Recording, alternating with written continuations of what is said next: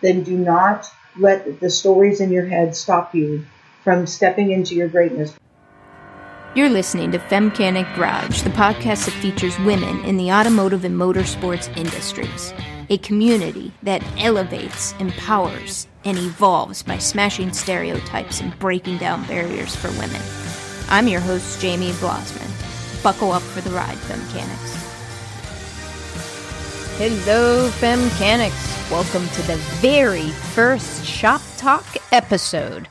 The difference between Shop Talk episodes and our regular episodes is that during the Shop Talk episodes, we spend almost the entire time on the given topic and less time on the guest journey. So it's digging in deep to the topics such as painting, welding, you name it.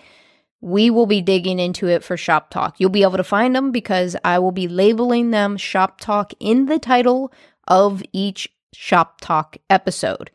And this first Shop Talk episode is actually about racing.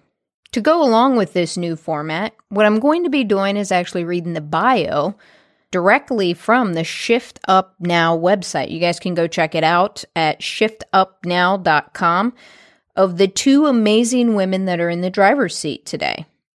It is Lynn Schultz-Keough and Karen Savaggio. You have the founder and CEO of Shift Up Now and the president of Shift Up Now.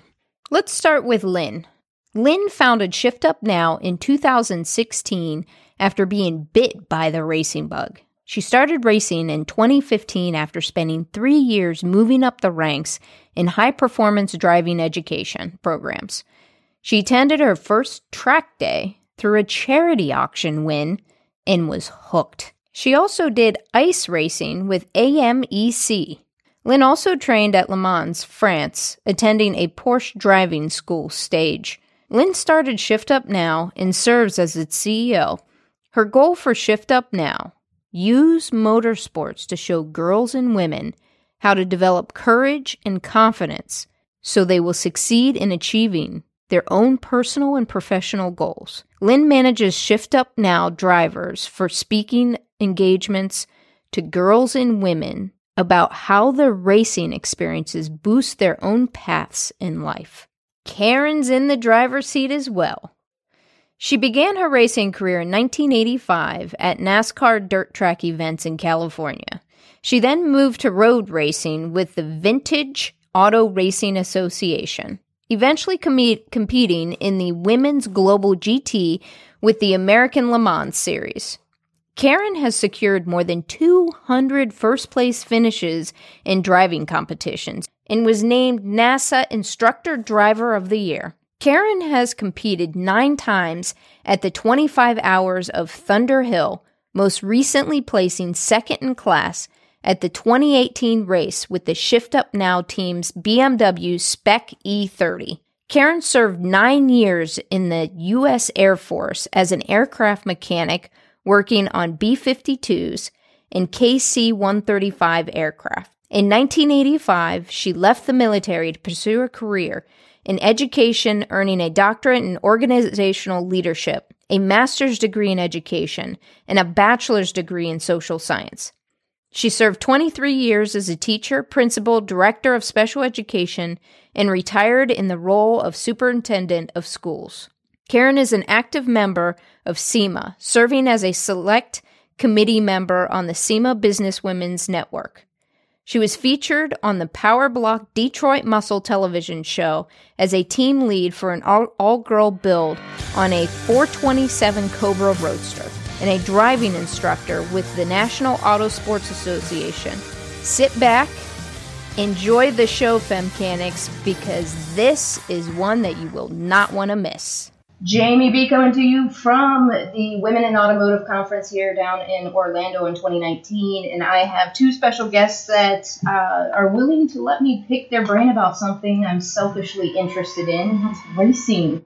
I've always had an interest in it. I have Lynn and Karen with me. Thanks for being here, guys, from Shift Up Now. Thanks for having us. Super excited. We just got chatting. I met you guys literally 2 days ago at dinner.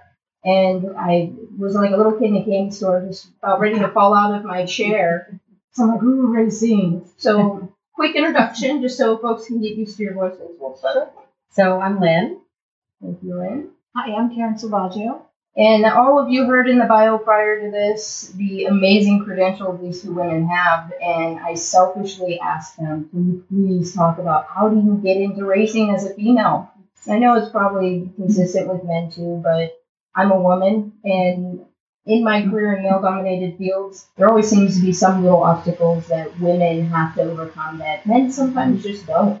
So why don't we start there? Where and how do women get involved in, I'll be honest, I'm a little scared and intimidated. Like, where do I even begin? Do I have to have a $30,000 car, a $100,000 car to get into racing? No, actually, and it's interesting that you bring this up because what we have found about women, and this would be across industries, across workplace, hobbies, guys will just show up and start doing stuff. Women almost have to be invited. And when it comes to racing, it's so far out of the wheelhouse of what most women would even think about doing, especially culturally as we were raised. That's not one of the things that, you have toys in the store on the girls' aisle. There's not a lot of race cars there. No, right. You just don't find them. The Hot Wheels cars are on the, on the end of the on the blue side. Right. So it's interesting that you point that out because it's right. You're right that we have to be invited. So the first thing is, if you want to become a race car driver, is you have to think about it and say, this is something of interest to me. And I can tell you this is required even outside of racing. It's something you even think remotely. What I always tell people is, okay, if you wanted to learn how to fish, where would you go? Go talk to a fisherman. Right, talk to a fisherman. And you go to the lake. And you go to the lake. Where would you find a fisherman? Probably at the lake or the ocean. Yeah. So when it comes to racing, if you want to talk to a racer, go to a racetrack. That's the first thing. Like, you search it out, see if there's something in your area. It could be a drag strip. It could be a little roundy round bull ring. It could be something like, if you're blessed enough to have a big racetrack, and you go there and just start getting in the ambiance of the place. That's like step one. I'll tell you what was interesting. I actually went and watched Christina Lamb race, and I was surprised how simple and easy it is to go to lock. They're called the lock pads, right? The paddock? The paddock. Yes, I'm sorry. Right, that's right. The paddock. I'm thinking of Melanie for time, but making shit up as I go. Right. But if you don't know, make up. Right. It's something you know, or something you think you know. And I was shocked at how easy it was to go back there and how personable. Like literally, you just walked up. Their cars are sitting out after they're done racing, and you can just start a conversation with these people. And that was kind of foreign to me. It was the first time that I did that. And, my partner and I were walking around, and we were thinking, are we allowed to be back here? Are we going to get in trouble being back here? I'm like, well, she told us to come back here. I'm like, but you don't. Right? Well, and at club races and amateur racing, one of the things that we're all trying to do is get more people involved. And so being open and having those conversations and allowing people to come in and see what it is really helpful in that. So step one, go watch a race. Don't be afraid to go back where the actual cars are, either pre-race or after the race. You're not going to get in trouble. Now, naturally, if it's NASCAR, you have to pay taxes and stuff, so it's different. Right. But in amateur racing, most of the tracks you can get into the track facility for either a nominal charge or no charge at all. And then once you're there, just, walk around the paddocks and start talking to people. The other thing is, Karen and I got into racing very differently and at very different points in our lives. And I actually was in the real estate investment management business and in banking before that. And I was at a charity luncheon for an organization, a real estate organization, and some guy put up a day at the racetrack as an auction item. And I bid on it and I won it. And that's how I got started. That's so cool. And I actually was a little bit older than most. And, for anybody out there who's listening who thinks they shouldn't, they're too old, I actually did my first race on my 56th birthday. And it wasn't yesterday. That's awesome. Karen's path was a little bit different. So you want to talk about your path to racing? Right. Well, and mine started, I knew from the time I was a little girl that I was going to do something in racing. I didn't know what, I didn't know how. But even when I had my bicycle, I was setting up an autocross course in my driveway and out onto the street, much to the dismay of my neighbors. I had stuff in the street, and they're like, "Rebecca, stop out of there." Yeah. But I love the idea of speed and balance and performance, and just getting better and testing myself. So I knew I was going to win it. When you're 8, what do you know? Right, right. But later on in life, yeah, you knew. But I knew, and there used to be a TV show on called ABC Wide World of Sports. It was so huge in my life as I was growing up. So in the 60s and 70s, I'd watch that. And that's where I actually saw racing for the first time. I thought, I'm doing that.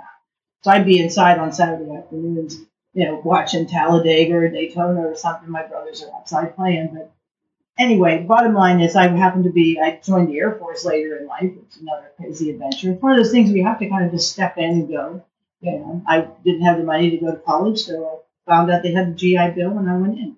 And it turned out, you became a mechanic. I began as an aircraft mechanic, and which is another whole crazy thing. But here's your adventure. You say yes and go, and say yes and go. Well, it turns out I'm the crew chief on a plane, and the guy who had a plane next to me was, thank you, the guy who had a plane next to me, he had a stock car. And he asked me if I'd come down and help him at the track. And next thing you know, I said yes. And then he said, "You want to take it out?" Yes. And like the next day, I went and bought a stock car. Wow. A series of yes. Yeah. So you've been in the racing industry for how long? That was when I was 28. I'll tell you right now, I'm 63. I'm still doing it. Lots of experience. So here I am. I have an interesting getting into racing. And my dad's an avid NASCAR fan. I never really followed NASCAR. I have a respect for the sport. You kind of there's so many facets you can get into around racing. And a lot of people, because NASCAR is very widely known, but like going and watching Christina race, there's street racing, there's rally racing, there's drag racing, there's motorcycles, there's autocross. Can you guys just kind of demystify this a little bit? Because when I mention it to people, like their minds are blown, right? Where, drag racing didn't really light my fire. I have a respect for it, but there's so many variations of this. Does that make sense? So I think a lot of people get started in autocross because it's usually, you don't have to be at a racetrack to do it. Clubs set up autocross in big parking lots all over the country. And, you set up cones and you do a little path through the cones, and it's an easy and inexpensive. Do most people use their own car for that? Yes, most people use their street car and go ahead and. Do you have to have a, hyped up sports car to do that? You can use a station wagon if you want. I mean, you can use the minivan if you want. But here's what's happened. Here's what happens. So you go out and you have your daily driver and you go out, and as soon as you've done your first run, and you figure out, like, you do your second run, and then you start comparing your times with other people. Okay, then here's the slippery slope. Okay, you're like, oh, now I need a car that, I've got too much roll in the body. I've got to change the springs. I need to get a bigger sway bar. I need better tires because now I'm on my street tires and I'm ripping them up, and now it's hard to drive home on them when I shave the corners off, So the slippery slope is, you get tires, you do this. Next thing you know, you got a little trailer because you have so much stuff. And then all of a sudden, you're like, oh, I know I can beat that guy. And the next thing you know, you find the one that's talking shit, or that's right. Oh, you're just a girl, and then that little fire starts burning in your stomach. Right. Exactly. Well, and when you're somebody like Christina Lamb, you've got a sticker on your car that says you just been passed by a girl. So, Karen can do that. You have to be really good to wear that sticker on your car. And graduate. Well, the other thing about, and I'm with you on the drag racing thing. I've done it, but you sit in line for an awfully long time, and then you go whatever your time is, and then you wait a long time. So many seconds. But the thing, and so I'm not going to diss drag racing, because honestly, it also is a very easy entry point for people. Anybody can show up. You got to have a helmet, yes. You get yourself some kind of a helmet, and it's actually one of the greatest historical pieces, because street racing has been street racing. You can go back and look at movies from the 40s and 50s when they went, run out to wherever on PCH or something, and they're doing a drag race, or up by Englishtown, New York or something. on the street, and that's how this stuff started. Then somebody started, said, well, let's start formalizing it and make tracks where the rest of you nuts can't be out there, Right. killing people Right. at 11 o'clock at night, But honestly, it's a very easy entry point for people who just want to go out and experience the feel of the launch, to really get on your car and just like nail it and go down the straight line.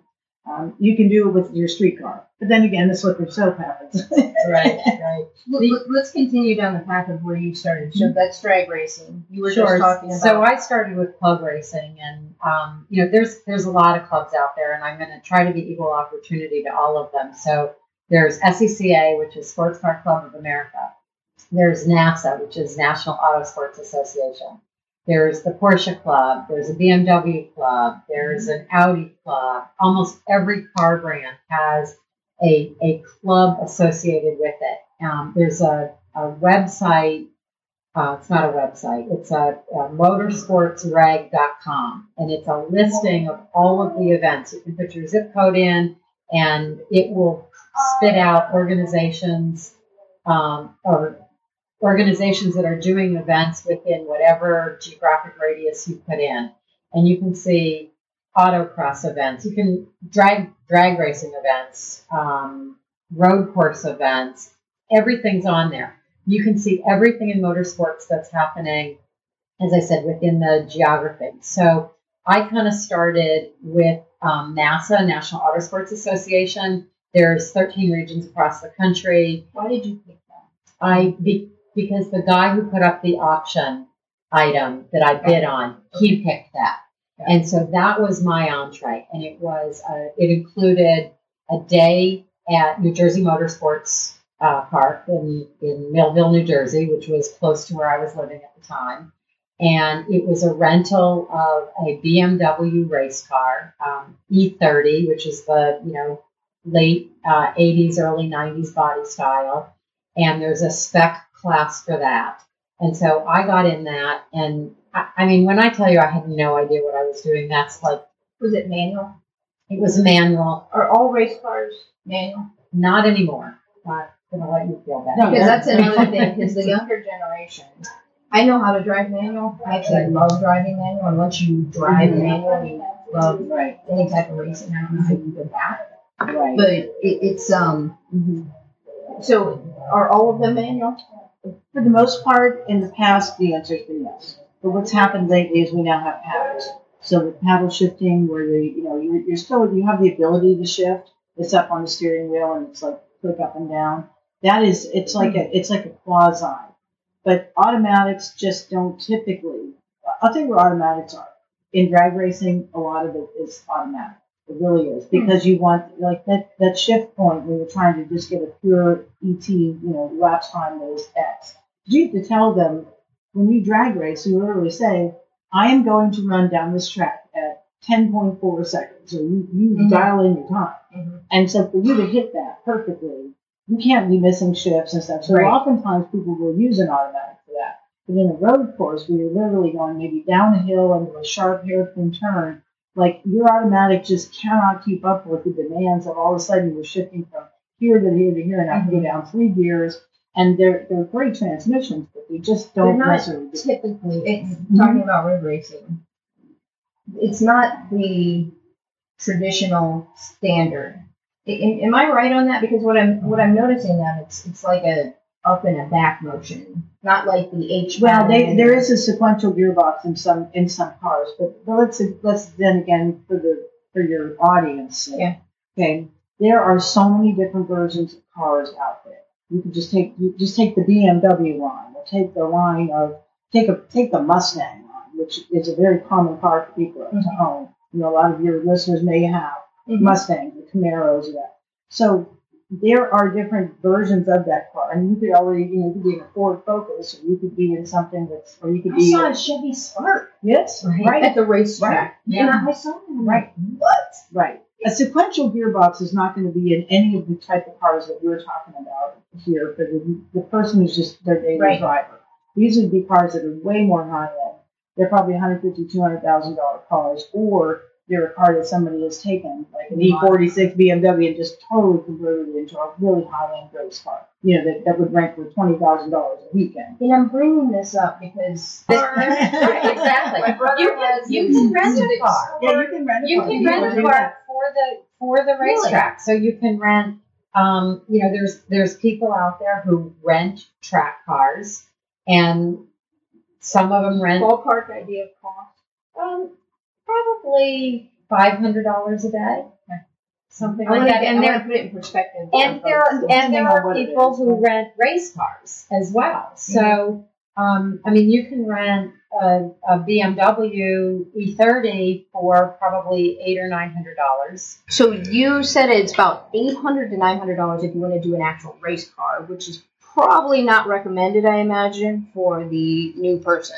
I think when you start out, you can just rent a regular track car, but renting a fully prepared race car is not a bad idea because you have so many more safety options, and you have a fully caged car, and we think that makes a lot of sense. So you would recommend? I do, yes. I would recommend going the full race car. And I can add to that, which would be you would have someone at the track with you, because most likely you're not going to rent a car and they're just going to give it to you. They're going to be there supporting you. Yeah. Which, if you had any idea that you wanted to do something, whether you wanted to race or not, you would have people right there helping you. So you could spend $500 and rent a car for the day, or $400 or whatever, and just go on your own and maybe get an instructor driver. But to have somebody who really has a full prepared car, it's balanced, it's set up, and this person knows the car in and out. If you could afford it, that would be a great way to go.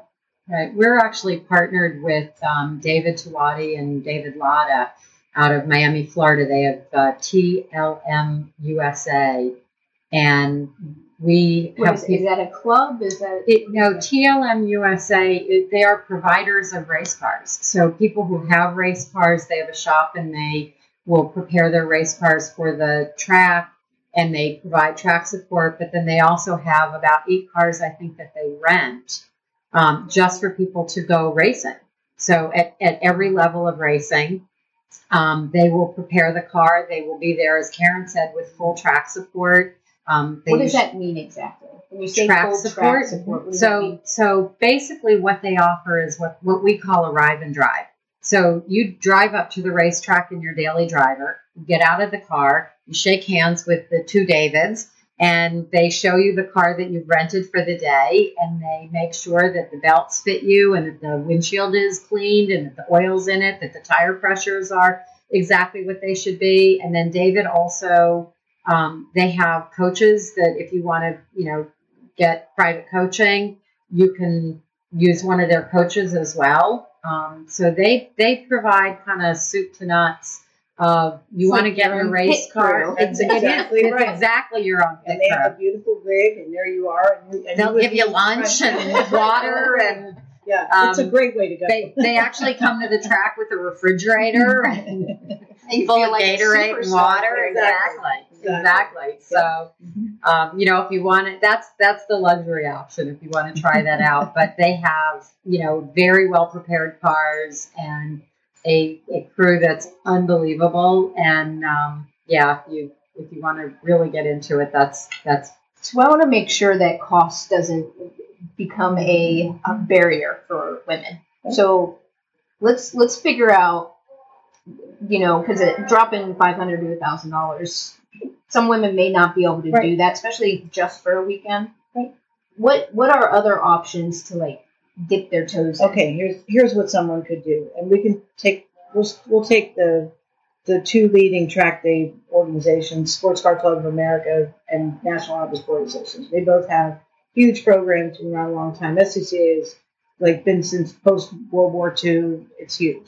So there's many regions, as NASA is as well. They're just a little newer in the business. Mm-hmm. But if you just wanted to find a car, borrow your friend's car, you don't even have a car, get a car of some kind, go to the track, and you can register for a track day. You want to do one day. Let's say you don't want to do the whole weekend, because these usually happen on a Saturday, Sunday. Mm-hmm. Most people will show up on Friday night, stay in a hotel, whatever. If you wanted to just go on the absolute budget, borrow a car from somebody who says you Find can the do it. closest track Find to it. you. Find the So I'm closest talking track out to you. loud. Right? Mid-Ohio, Find an the hour closest away track from me. you.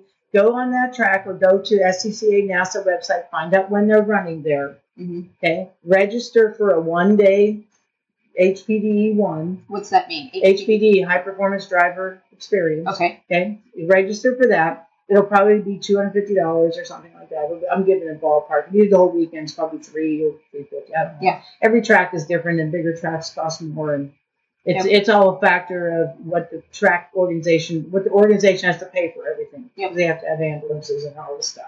You Got know, it. everything. So let's say $200 to $300. You're going to go. Sorry about that. $200 to $300. You are going to be able to get on track, have an instructor driver sit with you, and go for the day. The only other thing you're paying for is gas. That's it. That's it. So I don't think you can get on. You might be able to do $150 or something. Maybe it's cheaper, but it does cost money to Is rent that track. per driver? Yeah, it would be The way- per driver, Okay. right? And you It's might not even, car based. So in other words, I'm just going through. Hey, my friend and I both like doing it. We're both going to be driving the same car. I've seen them let people split a car for the day, so you Right. can do half and half. Yeah. Not every track day group will allow that. Okay. So it's some of it is Just it's ask. dependent. You can ask. You Okay. say, I'll do the morning session. You do the afternoon session. Just make sure your instructor driver knows that. Yeah. Because somebody gets in the car with you at 1 o'clock and they're figuring you did 2 sessions, and they're like, oh, this is my first session. Yeah. Yeah. Right. Now, how many? So you sign up for a day. Let's say you sign up for a day at the track. How many races do you actually get to do? It would be sessions. Or And that's what they sessions? call them, yeah. Because you wouldn't be racing, you would be doing track sessions. And you would typically get 4.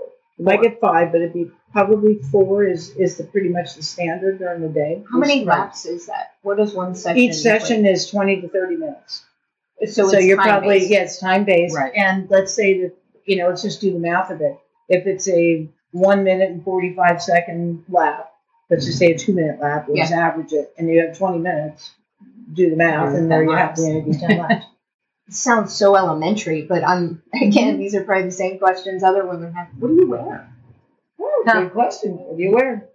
Blue jeans, closed toe shoes. Some tracks allow you to wear short sleeves. Others require that you wear long sleeves. So a t-shirt, short or long sleeve t-shirt, pair of blue jeans, and a pair of sneakers.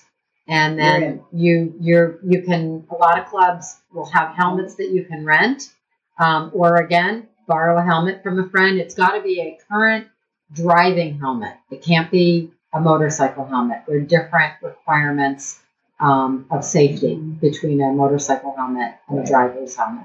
Is there any safety things that are required to Not do a session? not for your first experience. You'll get to the racetrack. You'll have to take everything out of your car. The floor mats, the trash that you've been building up for 3 days. Right. Your garage easy door cast, opener, your garage door off opener. What about the trunk? Do you Right. have to- All of Typically, if it's in the trunk and not completely secured, they'll probably take it out anyway, just in case. Anything that potentially can become a projectile comes out of the car. Got it. And you just, bring a Rubbermaid bin or a big Tupperware bin. You throw everything in the bin, you leave it there, and off you go. Bring water. You want to have a lot of water to drink so that Talk you a don't little get bit about that. dehydrated. I noticed that because a lot of people think, I'm just driving. Right. But I've noticed racers hydrate a lot. It's a physiological stretch for Because you probably wouldn't be everyone. running your AC while you're chugging Correct. around. Right, exactly, Correct. exactly. Although I have listened to people, have some great stereos going. It is kind of a rush to go out there and do these things. But when it comes to hydration, yes, indeed. And you're out there, especially for new people. For new people, the anxiety level can be a little high. The adrenaline level is going up. And all of that is burning inside of you. So, and especially if you live in the South. I'm sorry, but I mean, to go to Atlanta or go down to Talladega or even BIR, which is Virginia International. I mean, it's so stinking bloody hot out there. You're sweating, and your body is just losing fluids and electrolytes and that. A lot of people will bring something that is not just water, but something that's more like a Pedialyte level kind of electrolyte replacement. Just for driving Right. around. Just for driving around. Crazy. Yeah. So Oh, the mental part of this, which causes your body to really go through physiological changes. There's people that get out and their muscles are so tight in their arms because they're just, it's really not that difficult, but there are people that, they talk about it's mind over matter.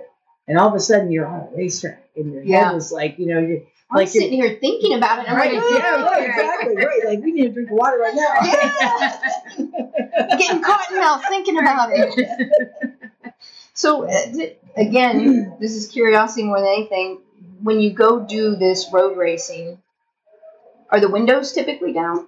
Yes, and that's also a safety thing. So you want the windows down. If there's a passenger in the car with you, which if you have an instructor, that window will be down. The driver's window will be down. If there's not an instructor, would that other window be down?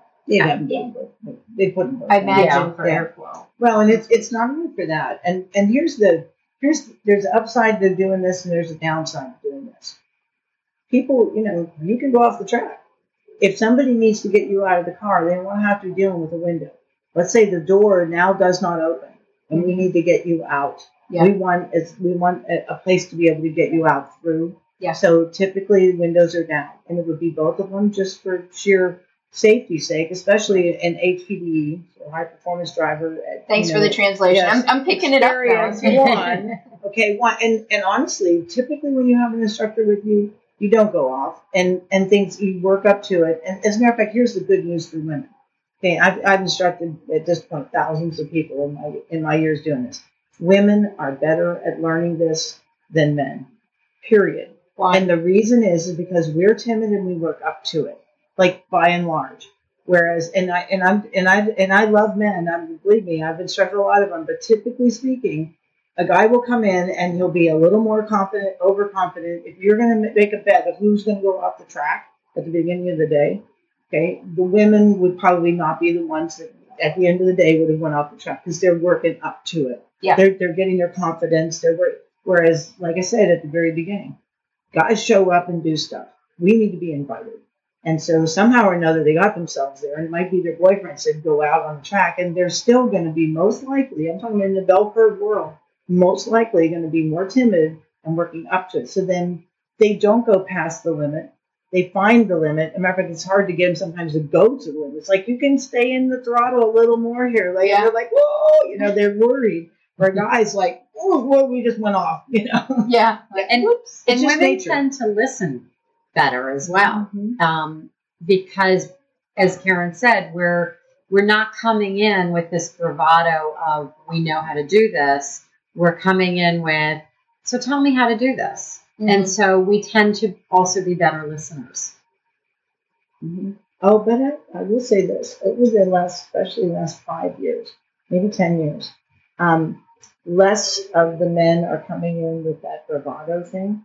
And I think I've just seen some more gender equality in terms of people saying, help me learn this. Mm-hmm. There's some ego parking that's going on. I think just culturally, our culture is changing. And of course, the age ranges, as we go from baby boomers to the, X and Y and all the different gens.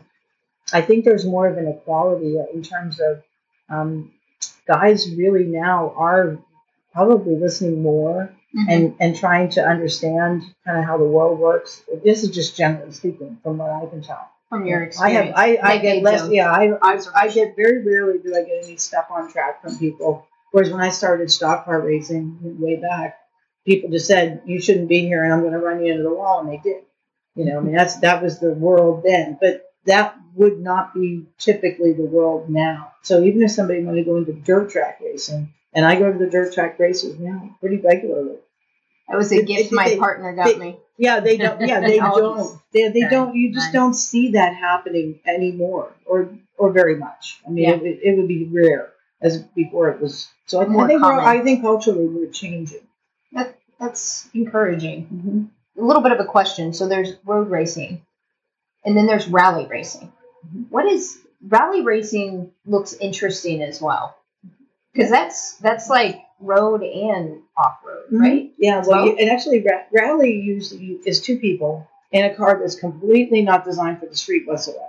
For the most part, it is off-road. It is like using almost like forest roads or dirt roads, Okay, and I'm talking like real rally, like World Rally Have you ever like rode shotgun or anything? One of them? No, I wouldn't. I just wouldn't. That would not be for me.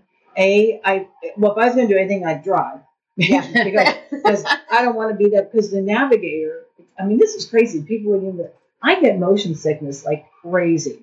Like people go, "You're a race car driver." I'm like, "Yeah, as long as I'm driving, I'm I'm the fine." same way. Yeah. Go. Just like driving on like Yeah. regular driving, Right. I get motion sickness sitting in the passenger seat. Exactly. And some people are really bad in the back seat. Yeah. You know, I mean, it's like even somebody will tell me I get motion sickness. I'm like, well, go move to the front seat, see if it's better. Yeah. And if not, then tell me you want to drive. Yeah. Because if you drive anyway, so I would never be the navigator. I wouldn't be able, because they typically have a map strapped to their leg, and it's telling them by like, I don't even know for sure how they mark it, but literally the person has their hand out and they're going like this and left. You can't see what I'm doing, but I mean left and right, Moving their and hand moving left your and hand. right.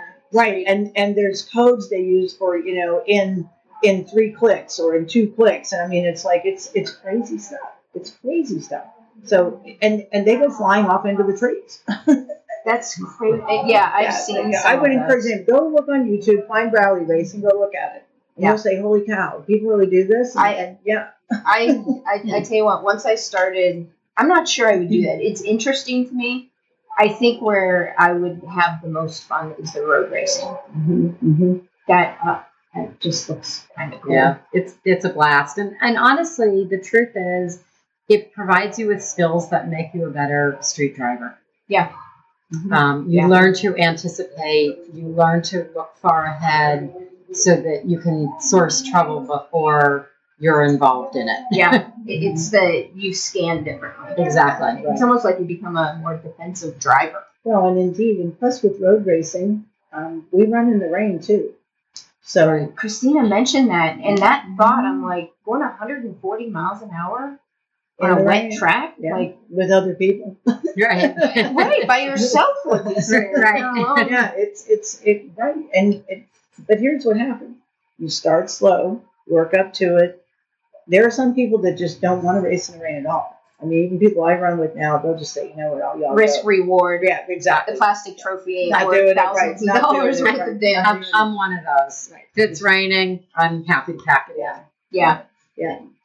One final question around that. I think Well, let me- I'm going to give go you ahead. something else to think about, because one of the types of racing that we haven't talked about, which happens to be one of my favorites, is ice racing. whoa, in- ice racing. In as much as I will not drive in the rain, I found a passion for ice racing. So I've never even essentially, heard of that. essentially it's a frozen lake. I did this in upstate New York with the Adirondack Motorsports Club. It's like ACME or AMEC. But frozen lake, they plow out a course, and then you go. Generally, they have 2 classes. Generally, it's street legal, 2-wheel drive, and 4-wheel drive.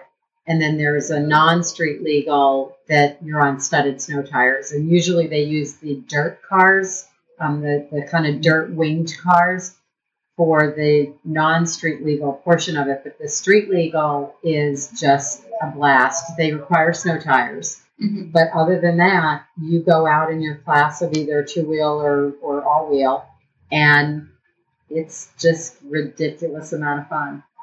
Gosh, that sounds like a lot. And you're generally low speed. I mean, you know, Yeah. if you're getting to 40, 50 miles an hour, it's considered fast. It's usually a pretty small course, but they pride themselves on it being no contact and Yeah. pretty strict rules about that. But, you know, sometimes you're on ice, Right. the, Right. the ice wins. Well, I tell you what, I could see how that would make you a better driver, period. Exactly. Just knowing how a car reacts Right. and which way to turn the wheel and getting the practice around that. Right. So I actually remembered my question, and it is Okay. applicable to that as well, is if you are I'm going and doing my initial sessions. I'm already nervous, right? But there's other people out there with you, right? So Right. you're learning yourself. In these like beginner type sessions that you sign up for, how many other cars are typically out on the track with you? It depends on the track, because one of the things that all of the clubs will do is they will put a limit. So it depends if the track is 1.5 miles versus 2.5 miles. The 2.5 mile track can obviously hold more people. So they make sure that the number of people is not too many for the session. But, there could be anywhere from 25 to 45, depending on the length of the racetrack. Right. And just quick thought. So I was thinking about for budget racing, we want to get in. There are a number of groups around the country that actually do endurance racing. They used to be called Chump Car, used to be Lemons. So Lemons Racing, and I'm not even sure what all the names are now, but people can look them up. Basically, you take a car, and the car cannot be worth more than $500. And you can add safety items to it, like a roll cage and things like that. There's things you want to have. But, I know people that 4 people. It's called Chump Racing? It's Champ Car, and so Champ Car, and Chump the other is cooler. Yeah, I think so. Yeah, and the other one is Lemons. I think Lemons is still running. So too. Lemons, and it's kind of a play on words with Le Mans, with this, which is one of the biggest forms of racing ever over in France. But this is Lemons Racing. Not lemon cars. Yeah, correct. Okay. So basically, 4 of us get together, so let's find 4 people, and we buy a car, and it's just I'll use the words, the acronym POS. Yeah.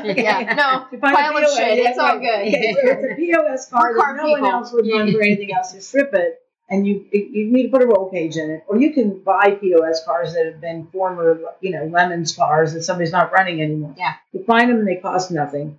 And then you sign up for this thing. You don't even have to have a race license, but you're out there with other people racing on a track. And it's what kind of track is it? It'll be a road course. A road course. And I mean, just look them up. Look up Lemons, Chump Car. I mean, it's crazy fun. And so if it's just a group of people want to get together and split the cost, it wouldn't be tremendous. And you don't put a ton of money in it. You don't put a ton of money in it. As a matter of fact, it used to be so much fun. They actually had this mechanical. It looked like a giant T-Rex thing. Uh-huh. And at the end of it, they would pick the car up and they would actually crush your car. Like if you won, that was your trophy because your car came back to you in a wad. That's awesome. But it's just total tongue-in-cheek fun. Yeah. But it's a way to get on track and you can do it and have fun with your friends. You just brought up something interesting. In order to do a session as a beginner, do you have to have a race license? No. Okay. And is a race... I'm assuming a race license is different than a regular license. Yeah. So is that a code on your license that changes? No. You actually will go to a competition school. So again, car clubs have, SCCA has a licensing school. NASA has a licensing school. So if you go back and forth between the two, you have to get a license at each one? They recognize each other's. Do they? Yeah, right. They get, well, let's just put it this way.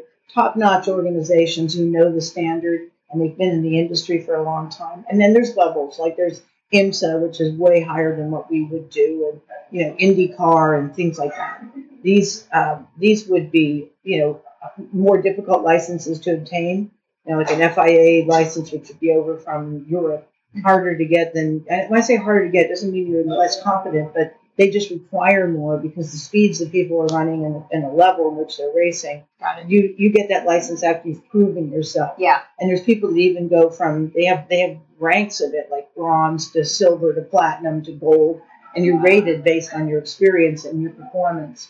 Mm-hmm. And so it's the whole licensing piece of this is something that's we could spend a day just talking about that, about how you get a license. But for what we do, you need nothing. You show up. Right. You need a regular driver's license. Yeah, but that's it. And then race licenses are not, they're not state sanctioned. Like you don't go to the DMV to get that. You have to take a specific driving school specifically for a race license. Got it.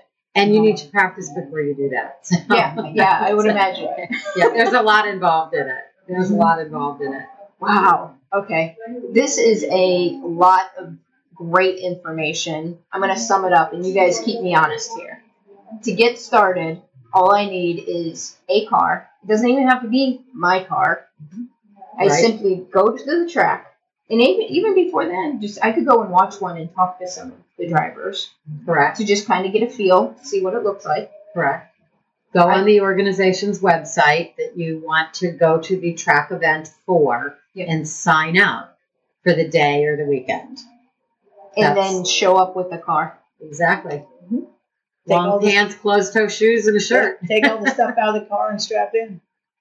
Yeah. They'll require you to go through car tech. Yeah. So they'll look at the car and make sure that it's safe for you to go out there. You're not missing lug nuts. Exactly. Right. You don't have a Exactly. flat tire. Right. Exactly. The safe. Right. Battery's not going to come flying out. You know, Yeah. Something like that.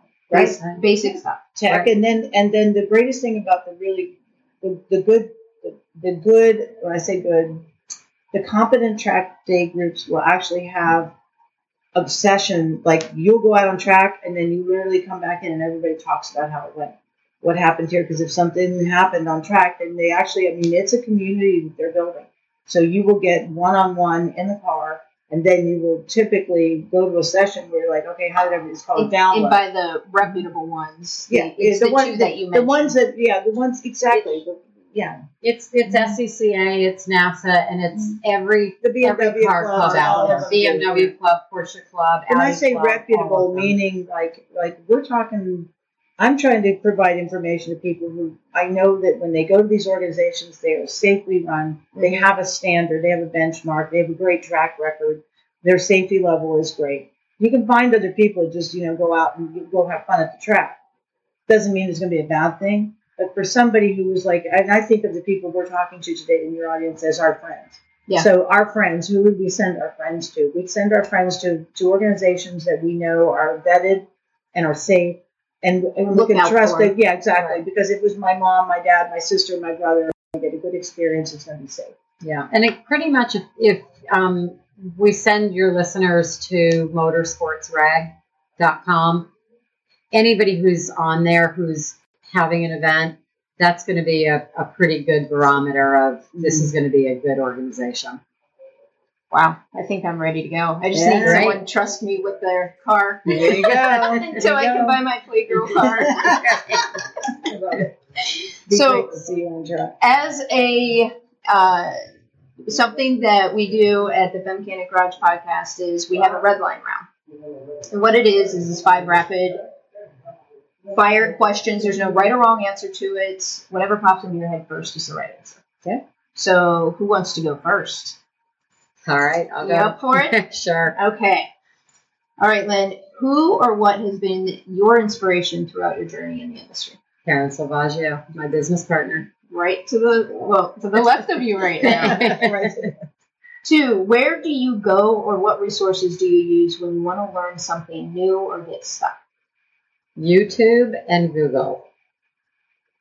I hear you. My partner and I are working on a 65-40 Conner line band right now. YouTube everything. Right. And it's all out there. It is. Right. If you can read, you can do it. Yeah. Now you can watch can it. listen. You don't even need to read anymore.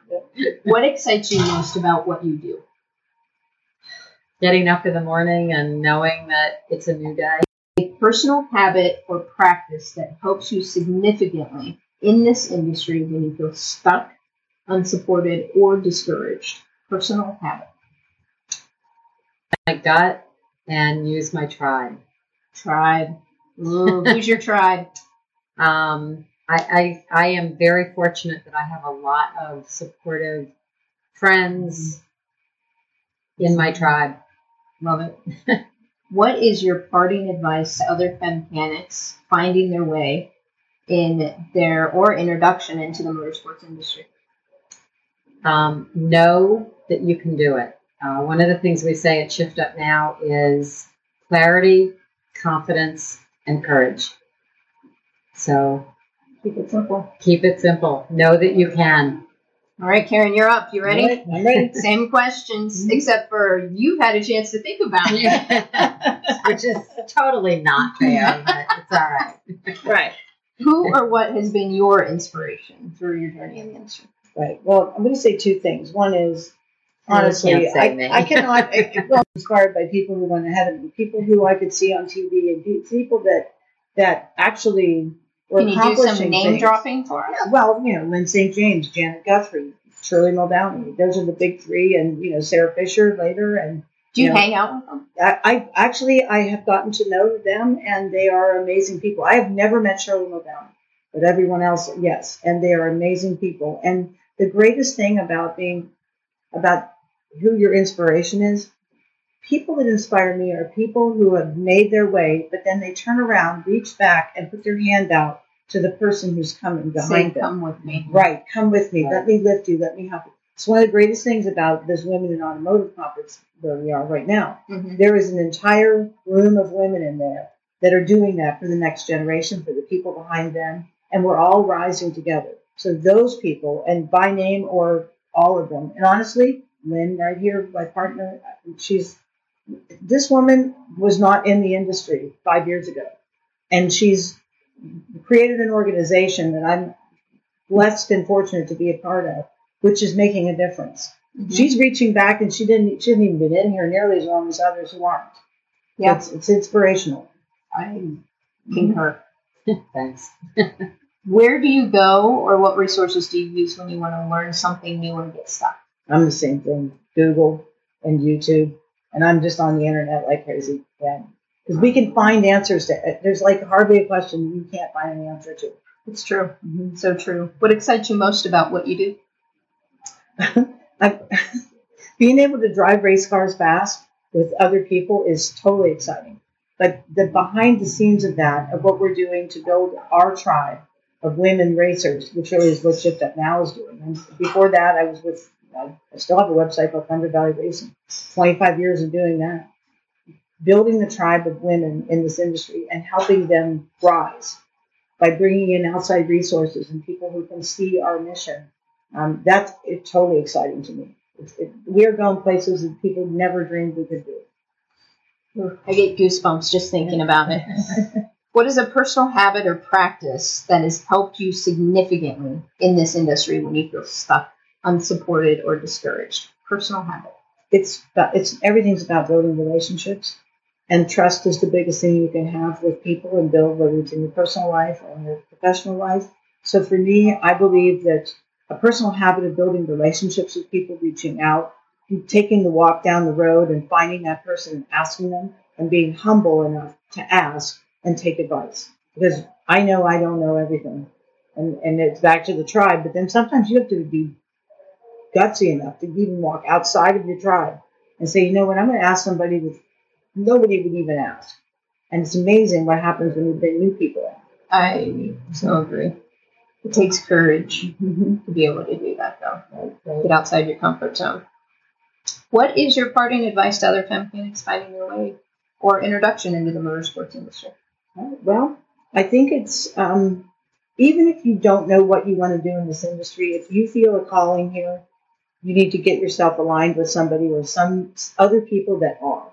Come to a conference like this, go to a shop, go to a racetrack. If you think you have some inkling of an idea that this is a profession for you, then do not let the stories in your head stop you from stepping into your greatness, because your soul and the universe are calling you.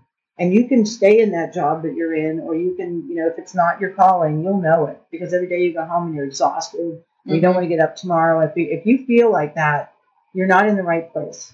Find the right place, and don't be afraid to continue to push yourself to find the right place, and deny negativity in your life. The people, if I had listened to the people in my life who told me all the things I shouldn't be doing, when people stand up there and they read my bio, none of those things would have happened, because people were like, you shouldn't do this and you shouldn't do that. And no, you can't.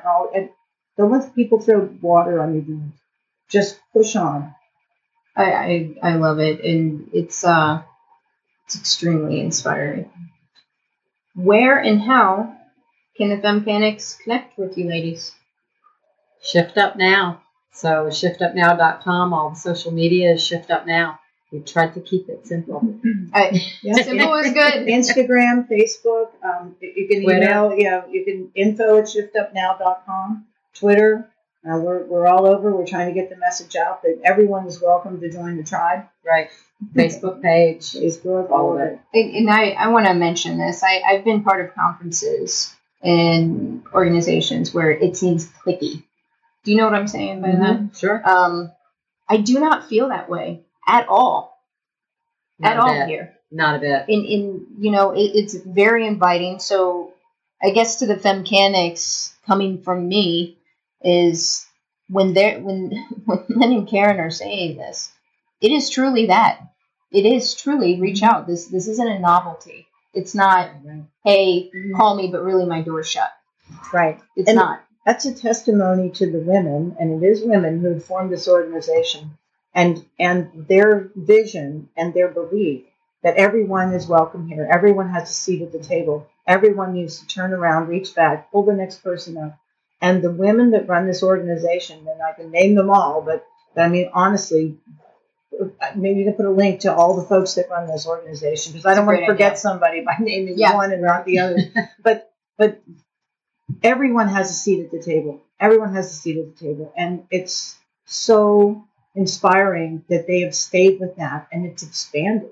I mean, this conference continues to grow. It's a community. It's a sisterhood. Yes. It really is. And it's not the catty stuff you see on TV. Right. Not at all. The way that, society and social media and media in general portrays quote unquote women. Right. It's so different and dynamic. I would like to add one thing also, because we're internal here, building our own tribe of women race car drivers, and I think it's important. And of course, I work on my cars, I build cars, I can do all those things as well. It's important for women to know that the cattiness and the backstabbing, and if you're into drama, like the rest of us who are not, are going to reject you out of our lives. Like, you can build your own shop somewhere and have all your drama stuff you want to have. But we don't have time for it. No. We don't. And so what we believe in, like we say, if somebody's crown is tipped, we're going to fix it. We're going to go over and make sure when they go out on stage. We're not going to try to take it. Right. We're not going to try and take it. This bachelor. Exactly. Right. Because the cattiness, and honestly, this is a truism about women in society. We tend to be that from time to time. And we can be backstabbing. We can be like, we'll play in the sandbox nice sometimes.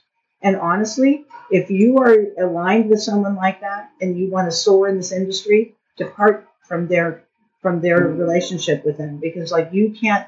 The negativity needs to go away. The drama needs to go away. Get those people from our lives. Focus on the mission. Exactly. Instead of the static. Anybody who's a buzzkill and needs to be voted off the island, we shoot them out right now. They're out. Go away, because you're killing them. You're killing us here. You're killing the vibe. Right. I mean, TV likes to portray it that way. I've turned down so many TV shows that they wanted to do their cat fight, and I'm like, out. Yeah. And if you think laying on the hood of a car with your clothes off is the right way to go, wrong answer. Okay? I filter through, Connie and I, from Girls Behind the Gun, had this conversation. We're very methodic and very intentional about what we share. It's not, hey, that's that one cool post. I'm going to go in and look at your profile and see how you portray yourself. Exactly. Because it's a femcanic image. Right. It's a sisterhood. It's a lifestyle. And don't get me wrong. There's nothing wrong with being with sex appeal, or with dressing like where people go, oh my God, she's hot. Right. Like, I don't see anything wrong with that. What I see wrong with it is when you're selling your soul, when you're selling your very character to earn some kind of recognition, because then obviously you don't have the talent to pull something else in. It's your only fallback. Go get some skill. Yeah, I'm with you. Be more dynamic. Yeah, right. Perfect. But be hot. Wear the heels. I love sweaters. Let's go. Yeah, I just don't like to walk around in them. Right, exactly. Yeah, but we wear flip-flops and carry the There sweater. we go. And then slip them off for the How many photo. women have we seen at this conference today doing that? I know. They've got their little bag and the heels are in Like, oh, and it's photo op time. Let me put my shoes on. Right, exactly. It's brilliant. Trade secret, ladies. Yeah, trade secret. The picture, 10 seconds before the picture, it was Right. flip flops. That's right. That's right. Lynn Schultz Kehoe, Shift Up Now. I'm a femcanic. Karen Salvaggio, Shift Up Now. I am a femcanic.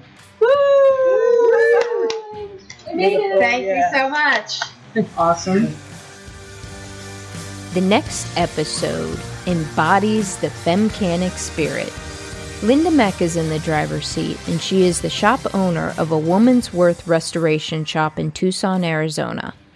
Not only does she share lessons learned around opening her own shop, but she dives into what it means to explore our worth as a woman. She gets vulnerable and shares about her journey battling an opiate addiction clear through sobriety. Enjoy this powerful episode. Stay tuned. Thanks for listening to the Femcanic Garage podcast. You can find us on Instagram, Facebook, and Twitter at Femcanic Garage. Check out our website, femcanicgarage.com, for swag and the transcribes for each episode. If you want to help grow this community, do me a favor and subscribe, rate, review, and most importantly, share this podcast. Spread the word. This is Jamie B. signing off. Are you a Femcanic?